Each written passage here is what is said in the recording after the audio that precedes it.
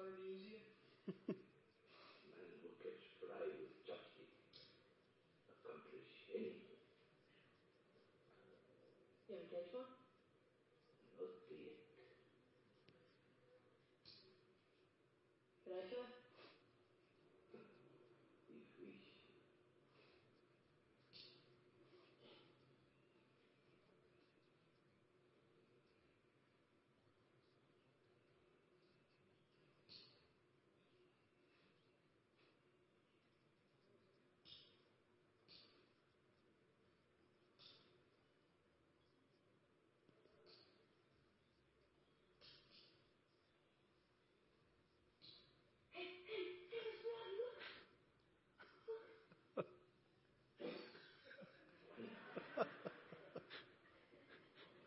You begin a laugh. Oh, I love that movie. Are you patient? Yeah. 1 Corinthians 13:4 says, love is patient, love is kind. It does not envy, it does not boast, it is not proud. This morning we're going to continue our series, 40 Days of Love, and we're going to learn some important lessons about loving others.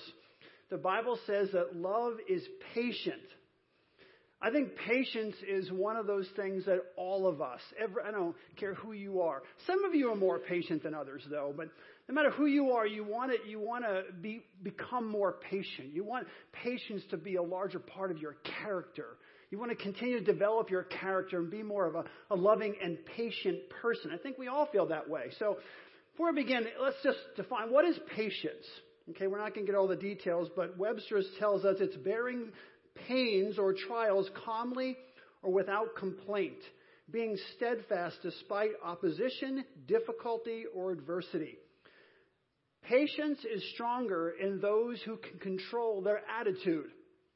Really, it's one of those things that if we can control our attitude and how we react, the people who are patient see life and people from an eternal perspective. They have the ability to step back and to see life and to see other people and their circumstances from a different perspective. They have the ability, and I've studied this in people's lives, they have the ability to see people through God's eyes, through the eyes of love. They see the positive in the midst of negative circumstances or events that surround their lives. They can kind of take a step back.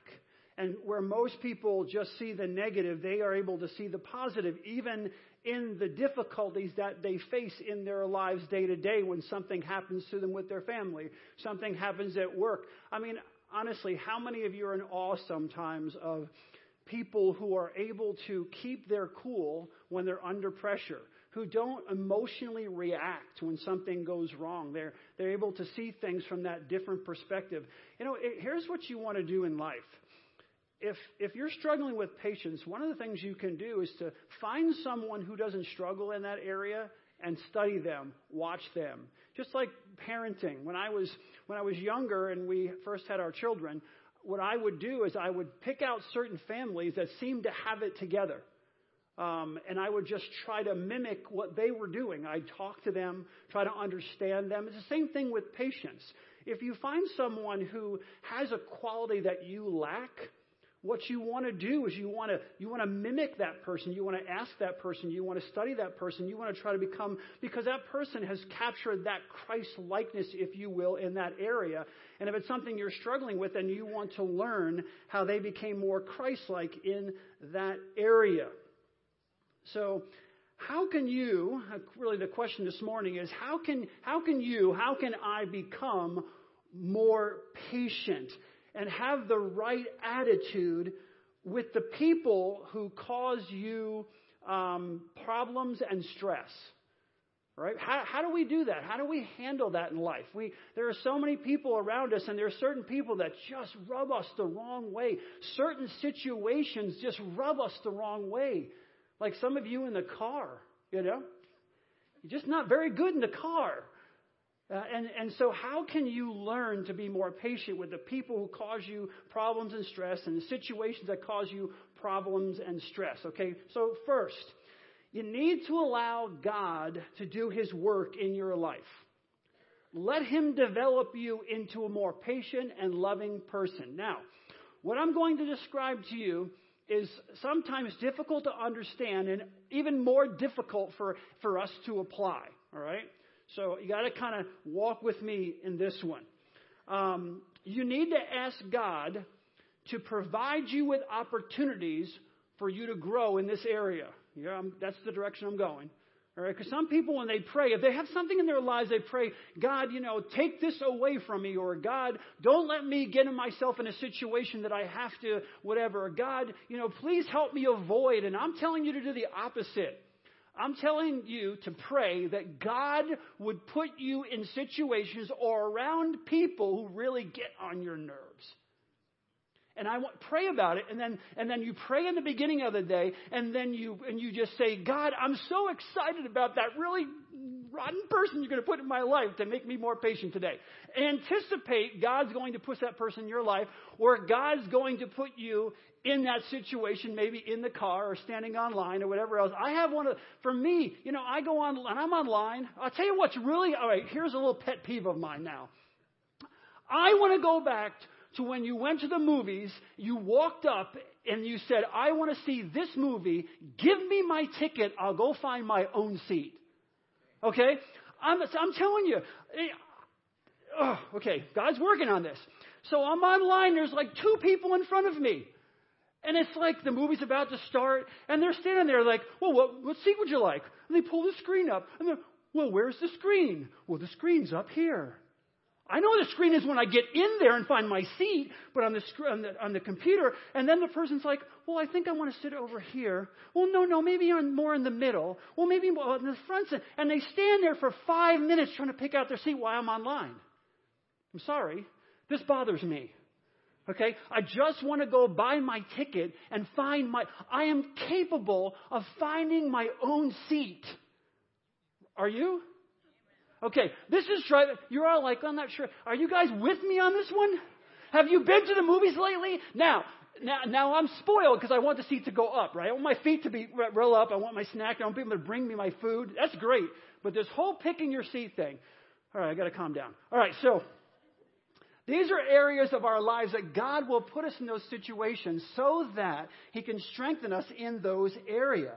Ask God to bring circumstances into your life that will help you, that will actually help you become more patient, that will help you rely on Him. Lord, let me just relax while I'm on this line. Lord, that will help you rely on Him, that will make you more like Him.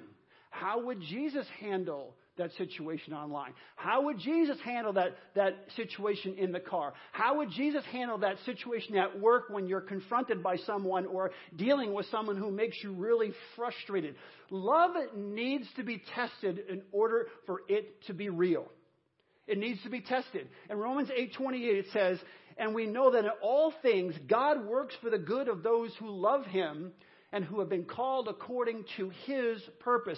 That basically tells us no matter what circumstances that God allows to come into our lives, no matter how challenging the trial or the circumstance or the storm that we're facing, God can use that to bring about good in our lives.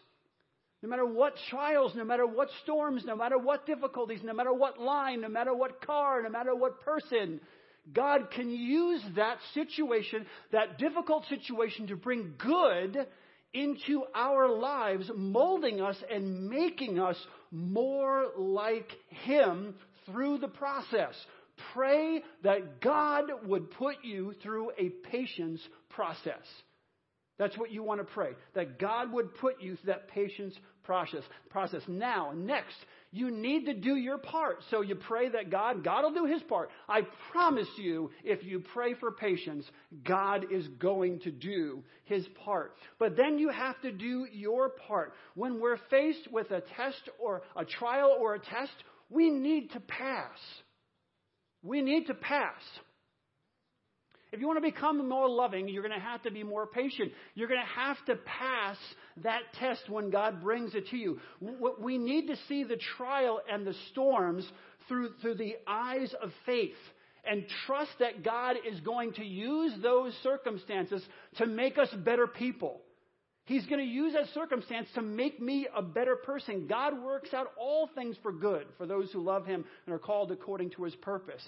The trials, the difficulties, the tests, all those things are working for our good if we see it from that perspective through God's lenses, if you will. Now, there are 3 steps that you can take that will help you to respond, to every circumstance with patience. 3 circumstances. 3 steps. Number 1, remember to major on the majors. Don't major on the minors. Some of you, honestly, you major on the majors and then you major on the minors as well. You're letting everything get to you. You're letting every comment that someone says, every little situation, it's getting to you. See life through God's eyes. Try to step back and see life through God's eyes. I keep saying this. Try to see life from an eternal perspective. Not just from the here and now, but from an eternal perspective.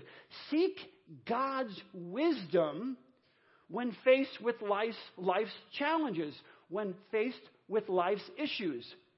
Seek God's wisdom. I love this passage in Proverbs 19:11. It says that a man's wisdom gives him patience. A person's wisdom, when you seek God's wisdom, see it through God's eyes because that gives us patience. It is to his glory to overlook an offense. Let that song start going in your mind. Let it go, right? Let it go. Honestly. Some of us need to let these little minor things that we can't even relax and enjoy ourselves. We stress ourselves out with every little minor thing. What he's saying is don't sweat the small stuff here. I mean, there's enough in life to really, really difficult things to deal with. You can't sweat the small stuff. So major on the majors. Number 2, deepen your love. Deepen your love. Love is a patience builder. It basically builds our patience. When you are filled with love, almost nothing is going to irritate you. Hear me out. When you're filled with love, almost nothing is going to irritate you. When you're filled with anger, almost everything is going to irritate you. When you're filled with love, almost nothing's going to irritate you. When you're filled with anger, almost anything is going to irritate you. I would say our country is filled with anger. Filled with anger. If you are a certain age, you can back me up on this one. In your whole life, have you ever seen so much anger in this country? And because of our anger, we're irritated by everything. Any little thing that's said by this side or that side or him or her or whatever else. We're angered. We're angered by everything. The hatred, I'm going to use that word. The hatred is overwhelming. The hate is overwhelming. I said last week, love is a verb. Hate is a verb too. And it comes out in our actions. Love comes out in our actions. Hate comes out in our actions as well. We are irritated because of our anger. We're irritated by almost everything. Impatience says more about you. I want you to realize this. Impatience and that hate says more about you than it does the other person. Oh, the reason I'm impatient, because of whatever that and that, I can't believe whatever. Impatience, when God is looking at this from God's perspective, impatience says more about you than it does about the other person. We must learn to love like Jesus loved. We have to, guys, we really need to see this. In a world filled with so much anger, in a world filled with so much hate, we need to be sanctified in this area. The Christians need to be sanctified in this area. You say, what the heck does that mean? We need to be set apart in this area. We need to be set apart by God in this area. Set apart. A Christian should not have an us and them mentality when it comes to loving other people. And that is what's happening even in the church, even around in Christianity. We're getting sucked into, this evil, if you will, us and them mentality, where we're pitted against each other. Democrats and Republicans, men and women, these people, this race and that race, and we're being pitted against each other. We as followers of Jesus, following his example, need to be set apart in this area. We can't get caught up in what the world's getting caught up in. We cannot dislike this group of people because we're in this political agenda, or we have this political, or we have this whatever, and so I'm in this box, and so I don't like those people, or I hate those people. And we don't ever want to say we hate someone, but honestly, you watch the news or whatever, someone says something, and you know that's the feeling that you're having inside. Hatred. You hate them. Hate is a verb. It's lived out in our lives. We have to separate ourselves from the world when it comes to this. We cannot have an us and them mentality in loving others. We need to work on this. We really need to work on this, because if this world's ever going to change, something's got to give. Someone needs to start stepping up and saying, no matter how much I disagree with your lifestyle, no matter how much I disagree with your political view, no matter how much I disagree with this or that, the other thing, stop. You can't hate them. You can't hate people. The only thing that's going to change and transform someone is not your fantastic arguments. It's going to be the way you treat them, the way you love them, the way you express them. Look at even people like Gandhi. Obviously, Jesus is the number one example, but Gandhi, Martin Luther King. You look at people who've changed the world in so many different ways. It wasn't because they stood there with a gun or wanted to kill someone or call them names. It was because they tried to express their views in love. And that's what we need to do. Number 3, draw on the power of Jesus. The only way that you're going to accomplish what I'm describing here, the only way to become more like Jesus Christ is to draw on the power of Christ. This is the only way to respond to every circumstance with patience. You and I, in of ourselves, our sinful nature sometimes battling with our new nature, we're going to come up short. We need to draw on the power of Jesus Christ in order to be set apart in this area of love and not be caught up with the world and everything the world is saying and doing. So, all right. So patience is a choice to love someone in spite of the circumstances. Patience is choosing to love someone in spite of the circumstances, to endure and persevere through trying times. And now some of you might be thinking, okay, Pastor Jeff, here's what I'm hearing a little bit. It sounds like you're asking us to be a doormat. To take a beating and to accept my circumstances for what they are. Just kind of sit back and accept my circumstances. Let me try my best to explain a little bit more of what I'm trying to get across before we go on to our next point. Anger is not the key to any door. You think the more angry you get, you stand up and you tell those people and you let them know. Anger is not the key to any door. You want to open up a door, you want to change something, you want to move forward. Anger is not the key to any door. And let me also explain this. Patience, because you think, well, what you're saying is patience. I don't like patience because it puts me in a position where I feel like a doormat and I'm letting people get away with all these kinds of things. Patience is not about avoiding what needs to be said and what needs to be done. Patience, my friends, is about waiting for the right moment to say it. It's not about avoiding what needs to be said. It's about finding the right moment and honestly finding the right attitude in which to say it. Instead of someone coming to you and they say something, you relatives, there's certain relatives or certain friends or certain whatever people in the office, certain people at school, whatever the case may be, and they know how to push your button. And all God is saying is there is a time and a place to stand back and say, hey, that's what you said was inappropriate. Here's why I'm feeling the way I'm, but not to just react immediately. There is a place. It's waiting for the right moment, to say what needs to be said. Every one of you understands this. We get into a conflict with someone in our family, our husband, our wife, our kids, whatever else, and we're not patient, and we get angry, and we lash out with our words that we have to come back later on and apologize for. Or if we don't apologize, we put a rift in our relationship. This is what God is talking about when he's talking about patience. 1 Corinthians 13:4 also talks about kindness. What is kindness? Well, if patience is about the attitude, kindness is about our actions.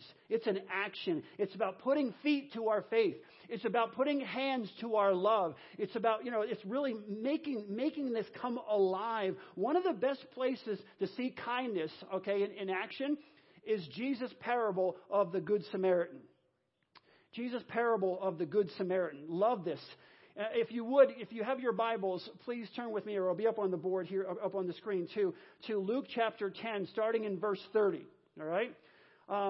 As we look at this passage, we're going to look at 4 lessons that we can learn about kindness. 4 lessons that we can learn about kindness. Luke chapter 10, 30 through 33 says this. In reply, Jesus said, "A man was going down from Jerusalem to Jericho when he fell into the hands of robbers. They stripped him of his clothes, beat him, and went away, leaving him half dead. A priest happened to be going down the same road, and when he saw the man, he passed by on the other side. So too a Levite, when he came to that place, and he passed by the place and saw him, he passed by on the other side. But a Samaritan, as he traveled, came where the man was, and when he saw him, he took pity on him." First lesson, we need to be able to see the needs that are all around us. Jesus tells us that when the priest and the Levite came down the road and they saw him, they went by him. It said they passed by on the other side. Oh, there's a guy over there kind of walking across the road. When I lived in Massachusetts, it was so funny sometimes. If you're walking down the sidewalk towards someone, people would literally cross the road sometimes to get on the other side, not to have any kind of greeting with you. I'm not saying that people in Massachusetts are all rude and nasty and everything, but it was absolutely amazing to me, coming from a background sometimes where people love to interact. There was much more of they would literally go on the other side of the street in order not to have to get the, "How you doing?" nod, whatever else. It was amazing. These guys passed by on the other side.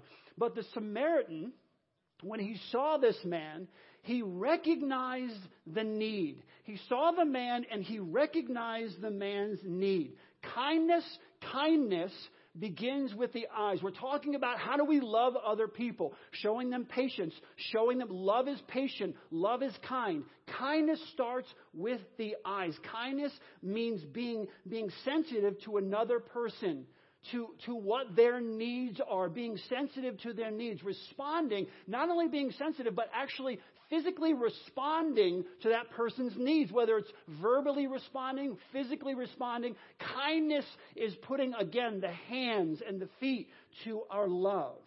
The second lesson we learn is that there must be sympathy for another person's pain.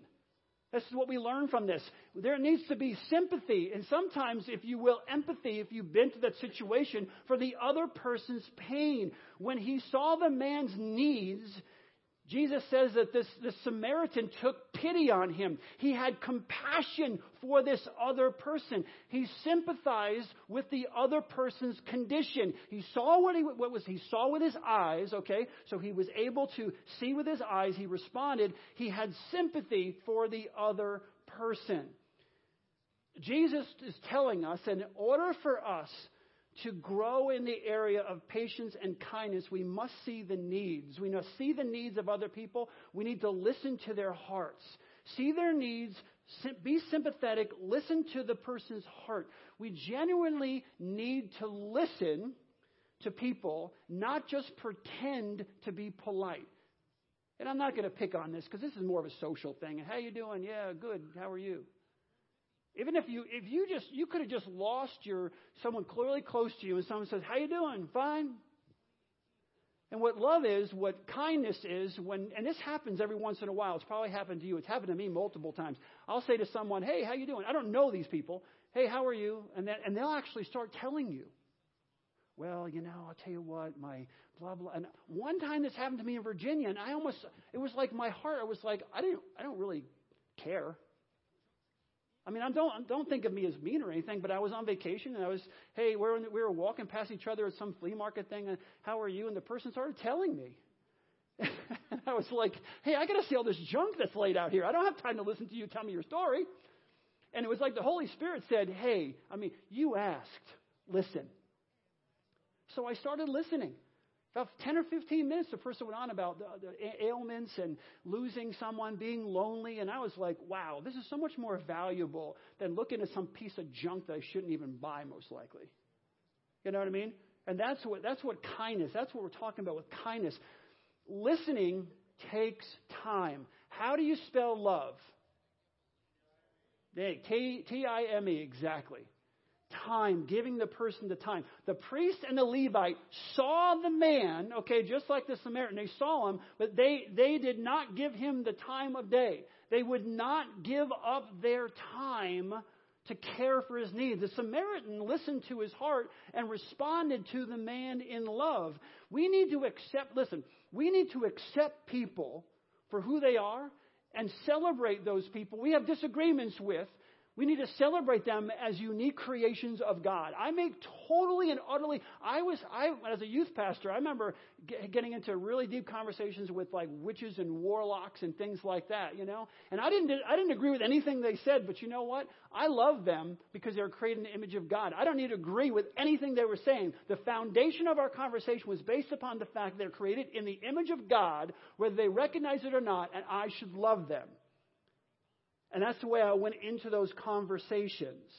The Samaritan could have easily just walked by, could have walked away, could have easily done that.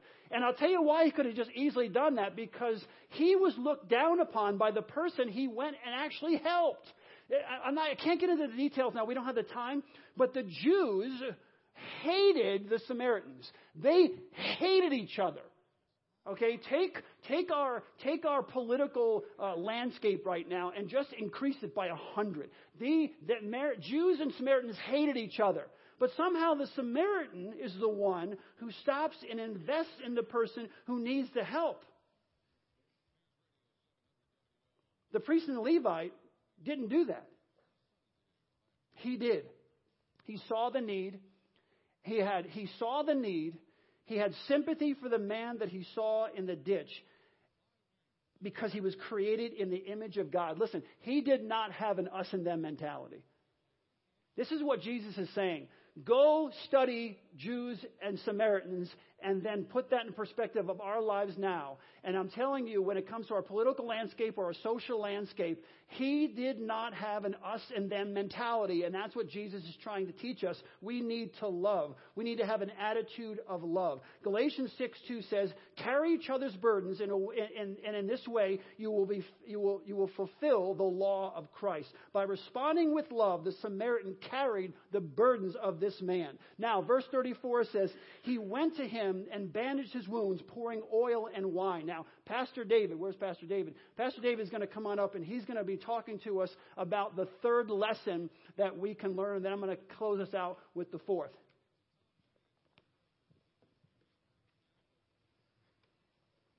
So it took about over half an hour to print this document this morning. I've been working on it the last 3-4 days on my laptop. Thought I'd get you a little bit earlier. When I try to unlock the door at the church, now these are problems that we don't have in South Africa. The key would not even go in. It was frozen solid. So I was blowing on the door lock and my hand got stuck. This is a true story, to the door. And it was interesting. I was sitting out there on my laptop trying to get signal from the Wi-Fi outside the church building to send to my phone so I could at least have it on my phone and look at. But in any case, managed to sort it out. So a third lesson, now that I've derailed the whole sermon, third lesson is to seize the moment. And there's a Roman poet, Horace, that wrote this, and he seize the day, carpe diem. And if you directly translate that Roman, that Latin of seize the day, the truest form is he wrote plaque the day. And that word plaque, if you look at the word plaque, it is the definition is to abruptly seize something or quickly seize something from its place. So there's intentionality. You're not focused on anything else. You grab that thing and you take it and you're so focused intently on it. And, the other thing I think of when I think of the word pluck, I think of taking a fruit, a juicy fruit, a plum off the tree. And right there and then, I'm so focused on that thing, I don't care about anything else. I don't care where the next fruit's coming from. So I mention these things because I think of the opportunities to help people, to love people, as seizing that fruit, and you quickly do it. You're focused on that. You're not focused on anything else.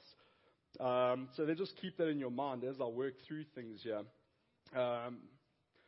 We don't wait. We don't delay.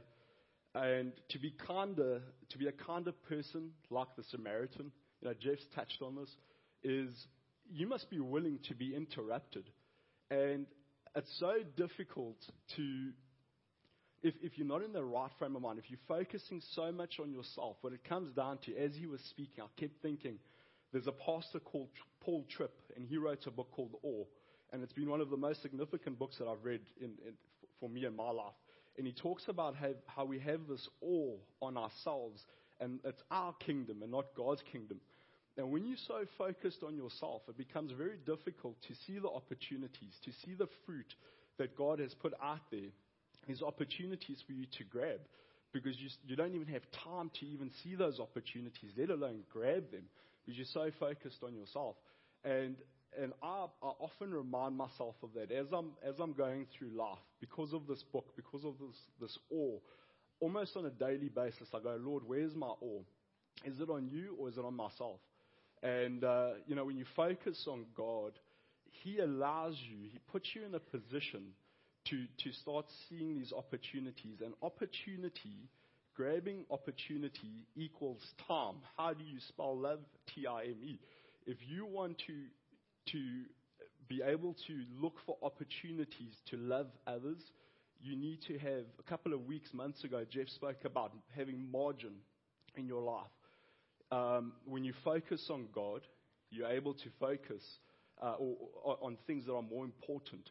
The hymn writer said, cast your eyes upon Jesus, look full in His wonderful face, and the things of earth will go strangely dim in the light of His glory and grace. And when you focus on God, those things in your life that are so important start becoming less and less important. You start being more aware of the opportunities that are given to you, and you start wanting to actually see those things through, because my plans are now not so important, and I haven't so fully developed my plan and my day and my week and my month and my years ahead, that to stop and help someone is a complete inconvenience to me. Now my focus is that I'm looking for those opportunities. It's just a really big difference. So, if you look at the being willing to be interrupted, Christ did this continuously. How many times, if you look at the story of Christ, He was busy with someone, and someone grabbed a cloak, or Lord, this person has died, and he jumps to the occasion. So the lesson there is, be spontaneous.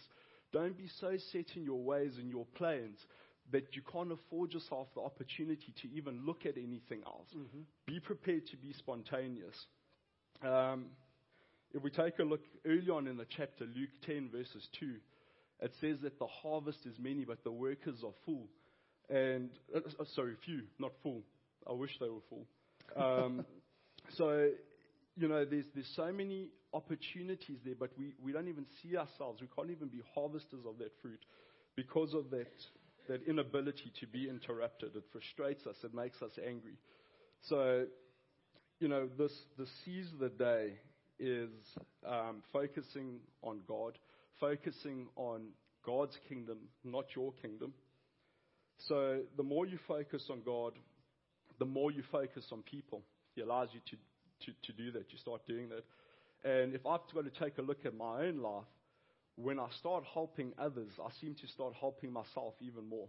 The things that I'm so focused on and so set in my ways, when I help others, I'm not so focused on my things, and they're not so important. And I'm telling you, through the Lord's wisdom, He allows you to unravel those things in your life by being other-focused and Christ-focused.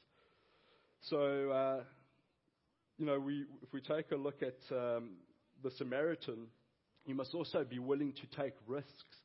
This guy wasn't so focused on himself that he couldn't. For him, it wasn't a thing of going, I can't stop here. Maybe these guys have laid this trap for me, and as I help this guy, the others are going to attack me. He was able to be self-sacrificial. He put himself out there, was willing to take the risk to help this guy, and didn't have much concern for his own life in that situation. Obviously, you do that with wisdom and with discretion. But, I take a look at how many wounds people have in life today. Often we don't want to take the risks to help others because of the wounds that we have got in our lives, and it takes vulnerability to help other people. So be prepared to take those risks, and look how God starts healing those wounds in your life through being focused on other people. And if we take a look at the second part of verse 34 to 35, if you'll turn there with me, it says, he went to him and bandaged his wounds, pouring on oil and wine. Then he put the man on his own donkey, took him to an inn, and took care of him. The next day he took out 2 silver coins and gave them to the innkeeper. Look after him, he said, and when I return, I will reimburse you for any extra expense you may have. All right. Now, I can't do it as well as he can. Now you have to, what's funny is the accent, right? So your brain is now, this helps you. We're helping you here, all right, to be more holistic with your brain. Just listen to the different languages. I love it. All right, so the last lesson is that the Good Samaritan had to really count the cost. So there's always a cost to kindness. I'd love to say there's not, but there is always a cost to kindness. True kindness is giving something to someone without expecting anything in return. This encounter cost the Good Samaritan. Okay? This encounter, it cost him. Jesus tells us that the Samaritan took the person, put him on his own donkey, took him to the inn, and then gave the person 2 silver coins. These silver coins, 1 coin was worth a day's wage, okay? An entire day's wage. So he took the money that he had, his own money, and he left 2 silver coins there to pay for the person's ongoing care. When was the last time you or I spent 2 days' wages helping someone out who is in need, who's not a family member? Think about that. That's what he did. It cost him something. There's a cost to kindness. There is a cost to kindness, whether it's your time or your talents or your treasures. You're going to have to give if you're going to impact people's lives. To truly love someone else, you have to offer them a part of yourself. If you're talking about love. This morning, as we learn how to love and be patient and how to be kind, we need to honestly ask ourselves these questions. Do I love my neighbor? Or am I loving my neighbor as myself? Do I love God with all of my heart and all of my soul and all of my mind and all of my strength? Do we love people with the right attitude and through our actions? Are we loving people? Are we being patient? Are we being kind through our attitudes and our actions? So last week I gave you homework. It was to sit down, right, with someone, a person in your family, look them right in the eye and listen to what they're saying to you. Invest in them. Invest your time in them. This morning I have a different homework, some more homework. If you didn't do last week's homework, now you have to do 2 things this week. It's going to pile up on you. All right? This week's homework is to love one person in a very practical and tangible way. Some act or some gift of love that will impact that person's life. That's what I would like you to do. Find one person, love them in a very practical, patience, right? Kindness. Love them in a very practical and tangible way. Think through how you could do that. It doesn't have to be someone you know. It could be anyone. What this means is I have to see the need, right? First, I have to see the need. Then I have to sympathize with that person's pain. You see someone on the road, side of the road, you see someone in a restaurant, you see, whatever the case may be, I see the need, I sympathize with that person's pain, and then I seize the moment. I take advantage of that moment, seize the moment. Let's pray. God, thank you for this time that we can spend together. Thanks for the opportunity, Lord, to learn how to love each other more. I pray, dear God, that each one of us would walk out of here today and put into practice what we have learned. This country, our country that we love so much, needs people who are going to be patient and kind with each other, who are going to respond with love when they get hatred toward them, who are going to step out of their comfort zone, who are going to rise above what is going on around them and show the kind of Christ-like love that will transform people's lives. We pray these things in Jesus' precious and holy name. Amen. Love you and have a great week.